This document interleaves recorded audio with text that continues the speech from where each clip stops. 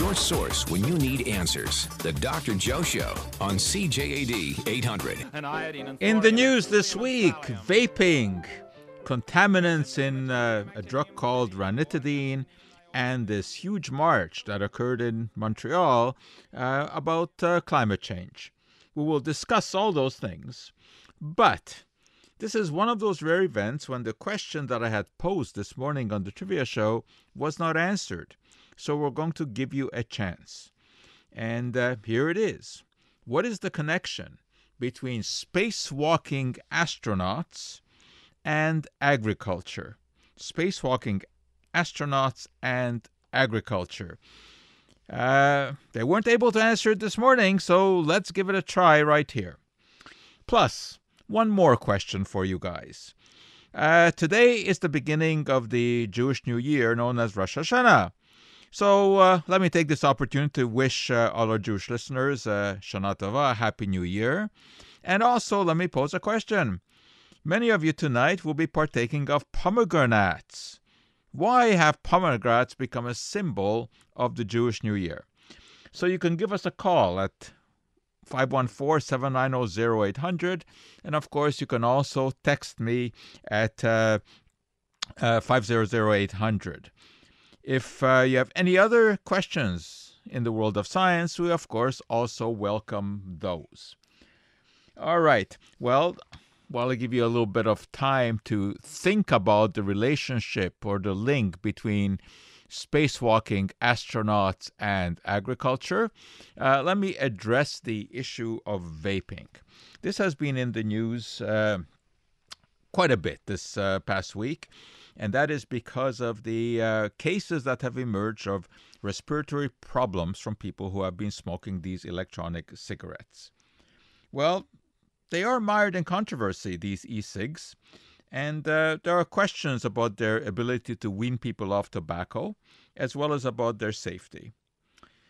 In an electronic cigarette, there's a battery, and that powers an atomizer to produce an aerosol from a liquid that contains nicotine, propylene glycol, glycerin, and an array of flavorings selected from hundreds of possibilities that include banana cream, coffee, gummy bear, pink lemonade, green apple, and THC, tetrahydrocannabinol.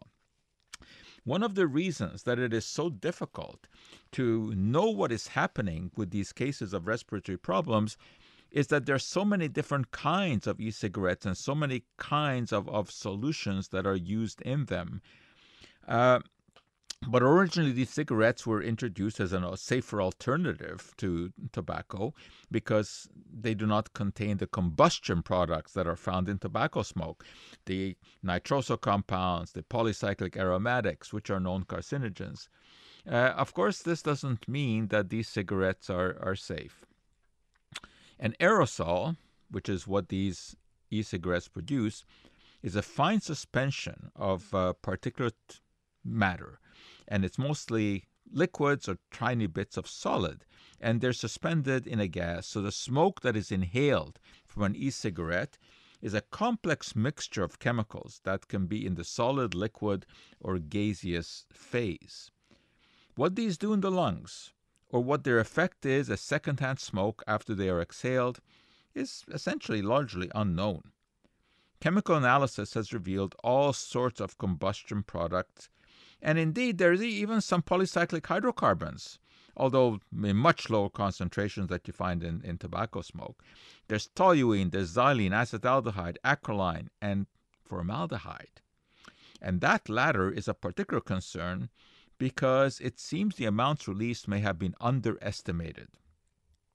Measurement of gaseous formaldehyde do not show a significant amount released, but there was a study in the New England Journal of Medicine that found that breakdown of propylene glycol and glycerol, both found in e-cigarettes, yields compounds called hemiacetals, and these can release formaldehyde once they are inhaled. The researchers calculated that once this is taken into account, vaping contributes more formaldehyde than tobacco smoking. They point out, however, that the amount is proportional to the voltage that is generated by the battery in the cigarette. Well, given that devices known as box mods with voltages that can be adjusted to higher levels than found in e-cigarettes are becoming available, formaldehyde is becoming a bigger concern. Another worry is that youngsters may try these electronic cigarettes because they've got the impression that they are safer than cigarettes. Indeed, the number of youths in grades 6 to 12 who had never smoked a cigarette but had used e-cigarettes increased threefold between 2011 and 2013, the last dates that are available. With the huge variety of e-cigarettes and devices now available, it is very difficult to know what people are actually inhaling. Attempts are underway to compare biomarkers in the urine, such as nitrosamines and various ketones and benzene and acrolein and croconaldehyde and propylene oxide with those found in regular cigarette smokers. So far, the findings do show lower levels. And as far as flavorings go, they are the same ones that are used in the food industry, but not much is known about inhaling them. Diacetyl and acetylpropionyl are approved for food use, but are associated with respiratory disease if inhaled, and are found in a majority of samples. Then there's cinnamaldehyde and 2-methoxycinnamaldehyde. Boy, cell phones can drive you crazy when you forget to turn them off. Cinnamaldehyde and 2-methoxycinnamaldehyde, they're found in these cigarettes. And, nobody really knows what the effects are, but in cell culture, the effect on the cells does correlate with problems. The more you inhale, the greater the problems, and they've shown this in the lab. So right now, there are no regulations governing the production of the vaping mixtures, and it's almost impossible at this point to know exactly what we are exposed to because there just isn't enough information. But we will certainly find out, some more about this. Okay, well, that's the vaping story, and it certainly is an evolving one because we're going to find out exactly what is going on. But let's hope that we don't make the same mistake as we did with cigarettes, when for a long time they were thought to be rather innocuous, maybe a little bit of irritation in the stomach, in the throat, but that was all. Of course, eventually we did find out that there was a much more significant problem associated with them, and it's not only lung cancer, it's heart disease and many other problems as well. There's the other issue that the contention that these e-cigarettes are going to be able to wean people off of smoking. There is not a whole lot of scientific justification for that. In fact, there are more studies that show that people are more likely to try these cigarettes because they think that they are safe. And there also are some scary statistics that people who try the e-cigarettes then go on to try regular cigarettes. Why? Because the e-cigarettes, of course, get them used to nicotine, and they want more and more. It's a terrible business, when you get addicted to nicotine, and obviously you want to get off of it. But e-cigarettes may not be the best way to do it. Maybe the nicotine patch has a better shot, but we have to be very aware of the fact that these e-cigarettes are presenting problems that had not been predicted. And there's another problem here, and that is the refills that are used in these electronic cigarettes, the nicotine refills, contain a significant amount of nicotine. In fact, they contain enough nicotine that if it is put into someone's food, it can be a very, very serious problem. So I don't think that e-cigarettes are an answer to the problem of tobacco smoking, and we have to be very vigilant to make sure that our kids do not take up this habit. You're listening to the Dr. Joe Show. We'll be back with your answers to my question about spacewalkers and agriculture. Life's everyday mystery solved. The Dr. Joe Show on CJAD 800. All right, let's see if anyone's been able to come up with answer my question, the link between spacewalking astronauts and agriculture. Oh, let's see if Bob has an answer. Bob? Good afternoon, Dr. Joe. Hi. Okay, I'd like to take a stab at both questions, but first, the spacewalking question. Could it be the fact that we live in an oxygen-nitrogen environment, that the level of nitrogen that has to be in the ground? No, nothing like that. Okay. Next. The other one was about the pomegranate. Yeah. Is the fact that the pomegranate represents the symbolism that you have to open up the pomegranate to get to the seeds where you have the good deeds that come from within your heart? Yeah, you're sort of on track with that one. Not bad. We'll see if we get another answer.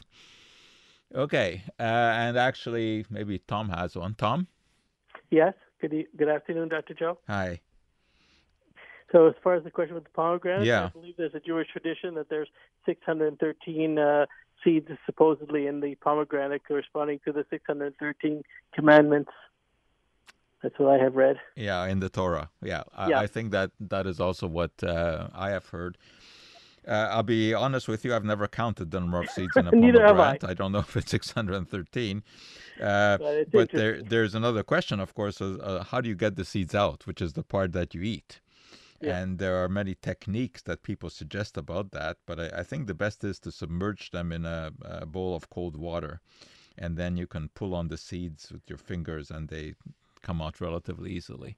Okay. Of course, it's the seeds that you eat, of course, in a pomegranate. Okay, so we still didn't get an answer to my question. So you know what? Maybe I will put you out of your misery, and I will expound upon this. So we're going to go back to March of 1965, when Soviet cosmonaut Alexei Leonov climbed through the hatch of his space capsule and became the first man to, quote, walk in space. He later said that it felt great, like a seagull with its wings outstretched, soaring high above the earth. But that exhilarating experience only lasted 10 minutes, so he did not have to worry about having to answer nature's call. But you know what? It was quite a different case when NASA astronauts Jim Voss and Susan Helms in 2001 spent almost 9 hours outside working on the space station. And there would have been no way to climb back inside, remove their cumbersome spacesuit, and engage the vacuum hose-equipped funnel that suctions urine away. So there had to be another solution, and there was. There was no need for a frantic trip to the space toilet, thanks to the special undergarment the astronauts wore. It contained sodium polyacrylate, and that's a super absorbent polymer that's capable of retaining at least 30 times its weight in urine. What does this have to do with agriculture? Well, way back in the 1960s, a number of chemical companies, urged on by some studies the U.S. Department of Agriculture, wanted to find a way to conserve water in soils. Because, of course, this is a constant problem that, soils get dry and you have to wait for rain. And farmers, of course, are always hopeful for rain. Well, it turned out that polyacrylic acid had an amazing property for absorbing water, swelling to many, many times its size. And although this wasn't instituted in the 1960s, later on, there was another use found for this type of chemical. And this was mostly by the Japanese, who found that it could be used to make diapers and feminine hygiene products. And in Japan, sales boomed, and that then boosted American interest. And by the 1980s, superabsorbent polymers had become a giant industry, with applications extending way beyond diapers and personal care products. And that's when farmers and the agricultural industry became interested in this, because already these chemicals were produced in very large amounts to cater to the diaper and personal care product industry, so they were available. And they started to blend them into soils and also to use them as coatings on seeds. And it turned out that both of these really worked well, When they were coated onto seeds, the seeds sprouted more readily, and the plants grew more quickly. And as far as putting these into the soil, well, turned out that the soil wasn't able to retain the water, and the superabsorbent materials would slowly release the water should the soil become dry. These chemicals even became available for home use for potted plants, and of course they are still available. You don't always want to ask your neighbors to water your plants when you're away on vacation. So why not just take some superabsorbent polymer and blend it into the soil?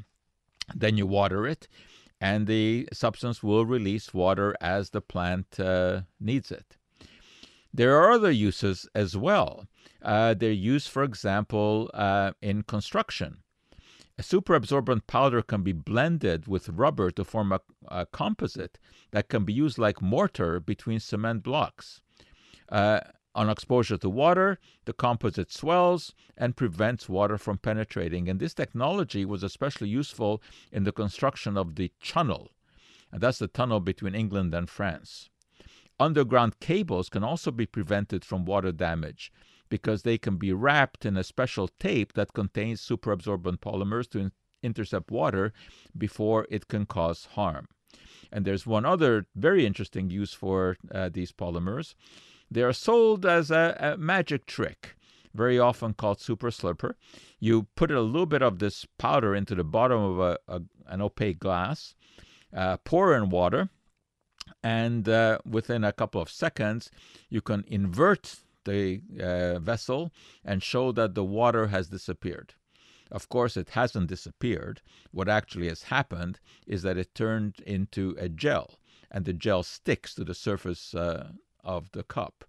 And it makes for a very, very neat magic trick. And you can reverse the effect by just adding a bit of salt.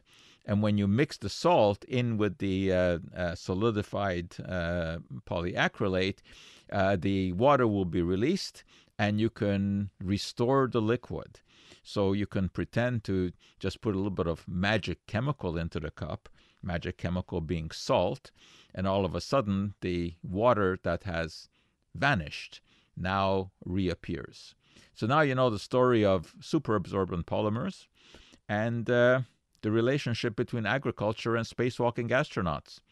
The astronauts essentially wear a diaper, although it doesn't look like a diaper. It looks more like underwear, but it has the superabsorbent stuff in it, and it is the same stuff that is used on farms in order to hold moisture into in the soil. You're listening to the Dr. Joe Show, and we will be right back. Science you can use. The Dr. Joe Show on CJAD 800. Big event this week, the launch of my new book. It's called The Right Chemistry. And on Thursday, I'll be on the TV show The Social out of Toronto talking about the book. And it should be in the bookstores within a week or so. I'm not exactly sure when it is. But anyway, it's called Grain of Salt. And it is the science and pseudoscience of the stuff that we eat. I think it's an interesting book. I hope you think so as well. Anyway, we had this march about the climate change issue in Montreal with a very, very large number, ranging anywhere from 300,000 to 500,000. So organizers say, you never know really how many, but it was very interesting. And of course, it does call attention to the problem, which is very real. And many of the news reports quoted people in the march, as well as young Greta, the Swedish girl who has received so much publicity, as saying, let's follow the science. Well, as you can imagine, I totally agree with that. We should be following the science. The science says that climate change is here, it's real, and that humans have a role to play. We can debate exactly to what extent humans play a role, but humans do play a role. But if we're going to follow the science, what do we do? You know, it's one thing to march, it's another thing to actually do something about it. I would have liked to see more emphasis placed on nuclear power. as a potential, I wouldn't say solution, but a big help for this problem. Nuclear power, of course, does not produce any carbon dioxide. Does it have some risks? Everything in life has some risks. But if you look back historically, the number of people who have been affected by the 3 Mile Island, by Chernobyl, and by Fukushima, where accidents did occur, is a very small number in comparison to the number of people who have died in coal mining and other energy sources in industries that are associated with searching for natural gas and in fracking. I mean, these are not benign either. Nuclear power can be used properly. It's just a question of knowledge and the proper built-in safety factors. And it is true that there's always some radioactive residual material that has to be handled, but it can be handled. As I've said so many times, there's no such thing as a risk-free life. Everything has some risk associated with it. It's just a question of the risk versus the benefit. Yes, we have solar power, we have wind power, but those are not going to be the total solutions to eliminating fossil fuels. And nuclear right now is the only option that there is besides solar and wind power. There's also tidal power, which is interesting, but again, that is not going to totally solve the problem. This past week, we also heard a rather frightening story about a recall of a very widely used drug called ranitidine, which very people are familiar with under its trade name, which is Zantac. And it is used for gastro problems, for hyperacidity.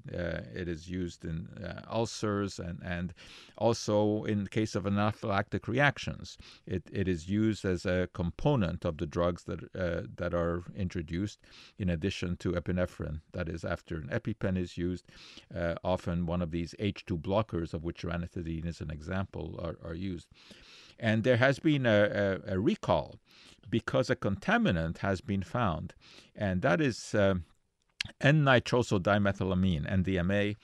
And this is a substance that we've talked about before because it is found in processed meats like hot dogs, ham, cold cuts, etc., as a result of treatment with nitrates and nitrites. And those are added to processed meats in order to prevent the formation of botulin, which is a toxin produced by the Clostridium botulinum bacterium. They also add flavor to the meat. But however, there's a downside, and that is when meats that have been preserved with nitrates and nitrites are heated, as they very often are when you're cooking them, some of the amino acids found in the meat will react with the nitrites and they form nitrosamines, and those are known carcinogens. In fact, the World Health Organization, IARC, the International Agency for Research on Cancer, recognizes those as cancer-causing substances. There are greater concern in meats than in vegetables. Nitrates also occur naturally in vegetables. Many vegetables, green vegetables, are high in nitrates, but they are less likely to form nitrosamines because they don't have the high quantity of amino acids as meat does. Now, what is going on with ranitidine? It isn't totally clear yet. I have looked at the synthesis of this molecule, and dimethylamine is one of the reagents that is used. So it is certainly conceivable that a contaminant called nitrosodimethylamine forms, maybe with reaction nitrogen oxide from the air.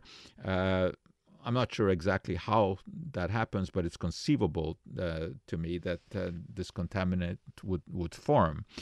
How dangerous it is? Well, the amounts that have been reported are very, very small, and I think smaller than substances that are very similar to it that have been found in food. So at this point, it's hard to know just how big a risk is.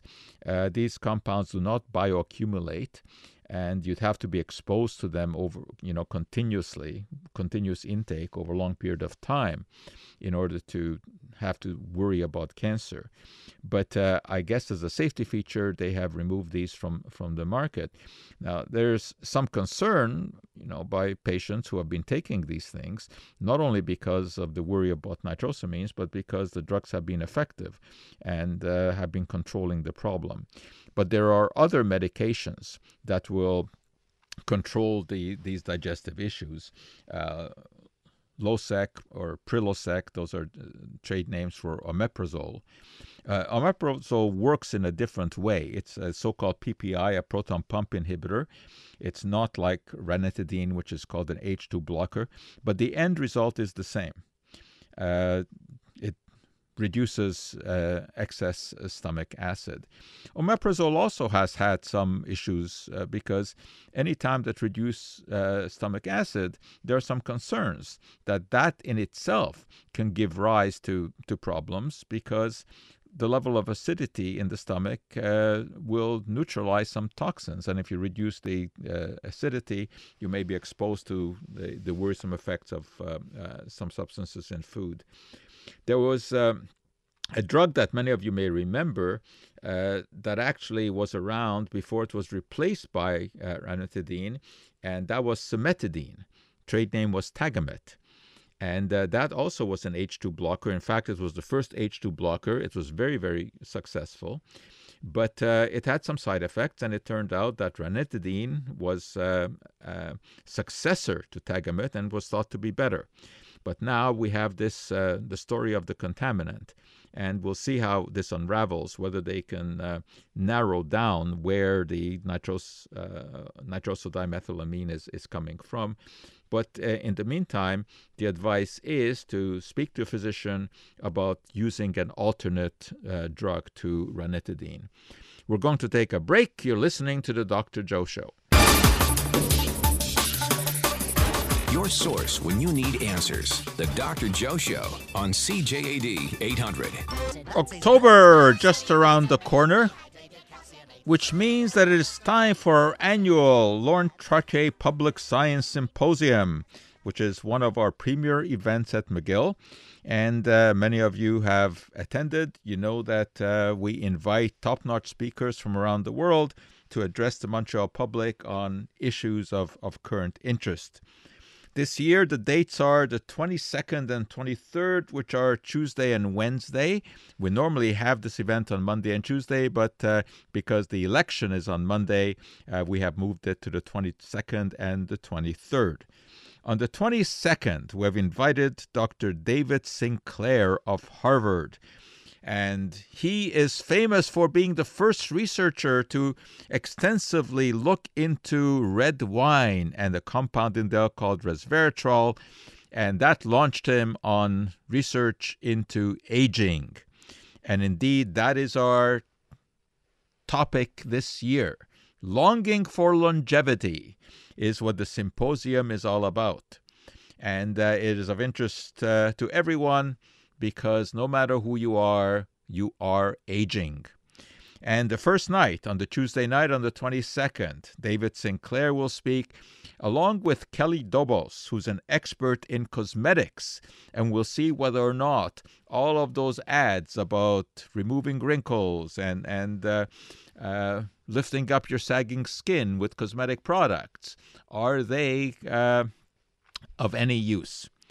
And then on the Wednesday night, we have Dr. Ruth Westheimer, who is a legend. She's the first person to have a radio show devoted to sex. And she herself has a very interesting history. She's a Holocaust survivor and has all kinds of fascinating experiences to tell about being on the radio, talking about sex for seniors. And her topic is going to be, is there sex after 50? And promises to be very interesting. We are going to have, I think, a huge crowd on both these evenings, so it would behoove you to come early. It starts at 7 o'clock. It's at the Centre Montreal, which is on Sherbrooke Street, the same place where we've all had it before, right on the corner of Mansfield. And I think it would be a good idea to come well before 7 o'clock if you want to get a good seat. So Tuesday, Dr. David Sinclair of Harvard talking on aging and some of the solutions that are just around the corner to slow down that process. Kelly Dobos is going to discuss cosmetics and what they can do for an aging skin. And on Wednesday night, Dr. Ruth Westheimer is going to talk about sex after the age of 50. But you don't have to be over 50. She's going to have stuff to say about sex for young people as well. So everyone, of course, is invited. It is totally free, and good time is had by all. There will be question and answer sessions after the event. I was talking about ranitidine and the contamination with nitrosodimethylamine. Well, we had another story about this just last year here in Canada, emerging from Queen's University, where a graduate student poisoned another researcher by putting N-nitrosodimethylamine into the food. And we don't know exactly what happened, why this was. We do know that this went to court, and it was proven that this had been put into the food. The victim detected a strange taste in the food, and it was tested and was found to contain N-nitrosodimethylamine. There was some vomiting involved because this was a very high dose. But whether or not this has a long-term effect, we will not know. Whether or not it has triggered cancer. I think the chance of that having happened is very low because I think it needs extensive exposure over a period of time for that to happen, but nobody really knows. But, now because of the ranitidine, I think this story is going to re-emerge. There are all kinds of risks in life, as I keep saying, and it's always, a question, often a difficult question, weighing one against the other, whether or not the benefits of taking a certain drug outweigh the detrimental effects of any kind of side effect, and it's often very difficult to know just how to interpret it. There are all kinds of interesting stories, of course, that come up when you're dealing with chemistry. And I like dealing with chemistry and its historical aspects as well. And the Victorian era, which was basically the second half of the 19th century, was one of the most colorful in history. Literally. It was marked by the introduction of a host of synthetic dyes that to a large extent replaced the natural dyes that were derived from plants. And I've talked about this many times before, about mauve, accidentally discovered by Perkin. But there were others. Heinrich Caro was a dye chemist in Germany working with natural colorants when he was sent by his company to England to learn about synthetic dye production. Instead of returning, he found employment with a Manchester chemical company, but was eventually lured back to Germany, becoming the first head of research at BASF, which is the huge German chemical company. And it was here that he managed to synthesize methylene blue, a novel dye for cotton. The new synthetic dyes found a use beyond coloring fabrics. Medical researchers discovered that they were also capable of selectively staining different kinds of cells and microbes for easy visualization under a microscope. In 1887, Polish pathologist Czesław Czeczynski found that methylene blue stained the malaria-causing parasites. Subsequently, German physician and scientist Paul Ehrlich noted that methylene blue would not only stain the parasite, it was capable of killing it. By 1891, Ehrlich was using the dye to treat victims of malaria, making methylene blue the first ever synthetic drug used in medicine. This was a big advance, given that quinine, the classic antimalarial, had to be isolated from the South American cinchona tree, while methylene blue could be produced on a large scale. But methylene blue wasn't quite as effective as quinine, a problem tackled by Ehrlich's student Wilhelm Rohl, working at Bayer. And Rohl did what chemists normally do when trying to improve a drug, namely slightly alter its molecular structure. This research eventually gave rise to quinacrine, an effective antimalarial. Then in 1934, Hans Andersag at Bayer modified quinacrine further and synthesized chloroquine, which would eventually become the standard treatment for malaria and is used to this day. Unlike methylene blue or quinacrine, chloroquine didn't color the skin or the eyes blue. Interesting story. And this is, not unusual that someone makes one discovery and someone else pushes that discovery in a different direction. So the original research on dyes, of course, was not aimed at drugs, but it turned out that the chemical reactions that were involved in dye production were then put to use in the manufacture of various medications. Well, we are running out of time. Let me just mention once more that our upcoming Trottier Public Symposium, entitled Longing for Longevity, the 22nd and 23rd of October, 7 o'clock at the Centre Montreal on the corner of Sherbrooke and University. It's free. There are no tickets, so you have to make sure that you get there early, so mark it down in your calendar. And on this Thursday, I'm going to be on the social, going to discuss my new book, A Grain of Salt. Well, that is it. We have run out of time. And once more, let me wish our Jewish listeners a Happy New Year, Shana Tova. And we, of course, will be back with you same time, same station next week. Until then, I'm Joe Schwartz, hoping all the chemistry in your life comes out just right.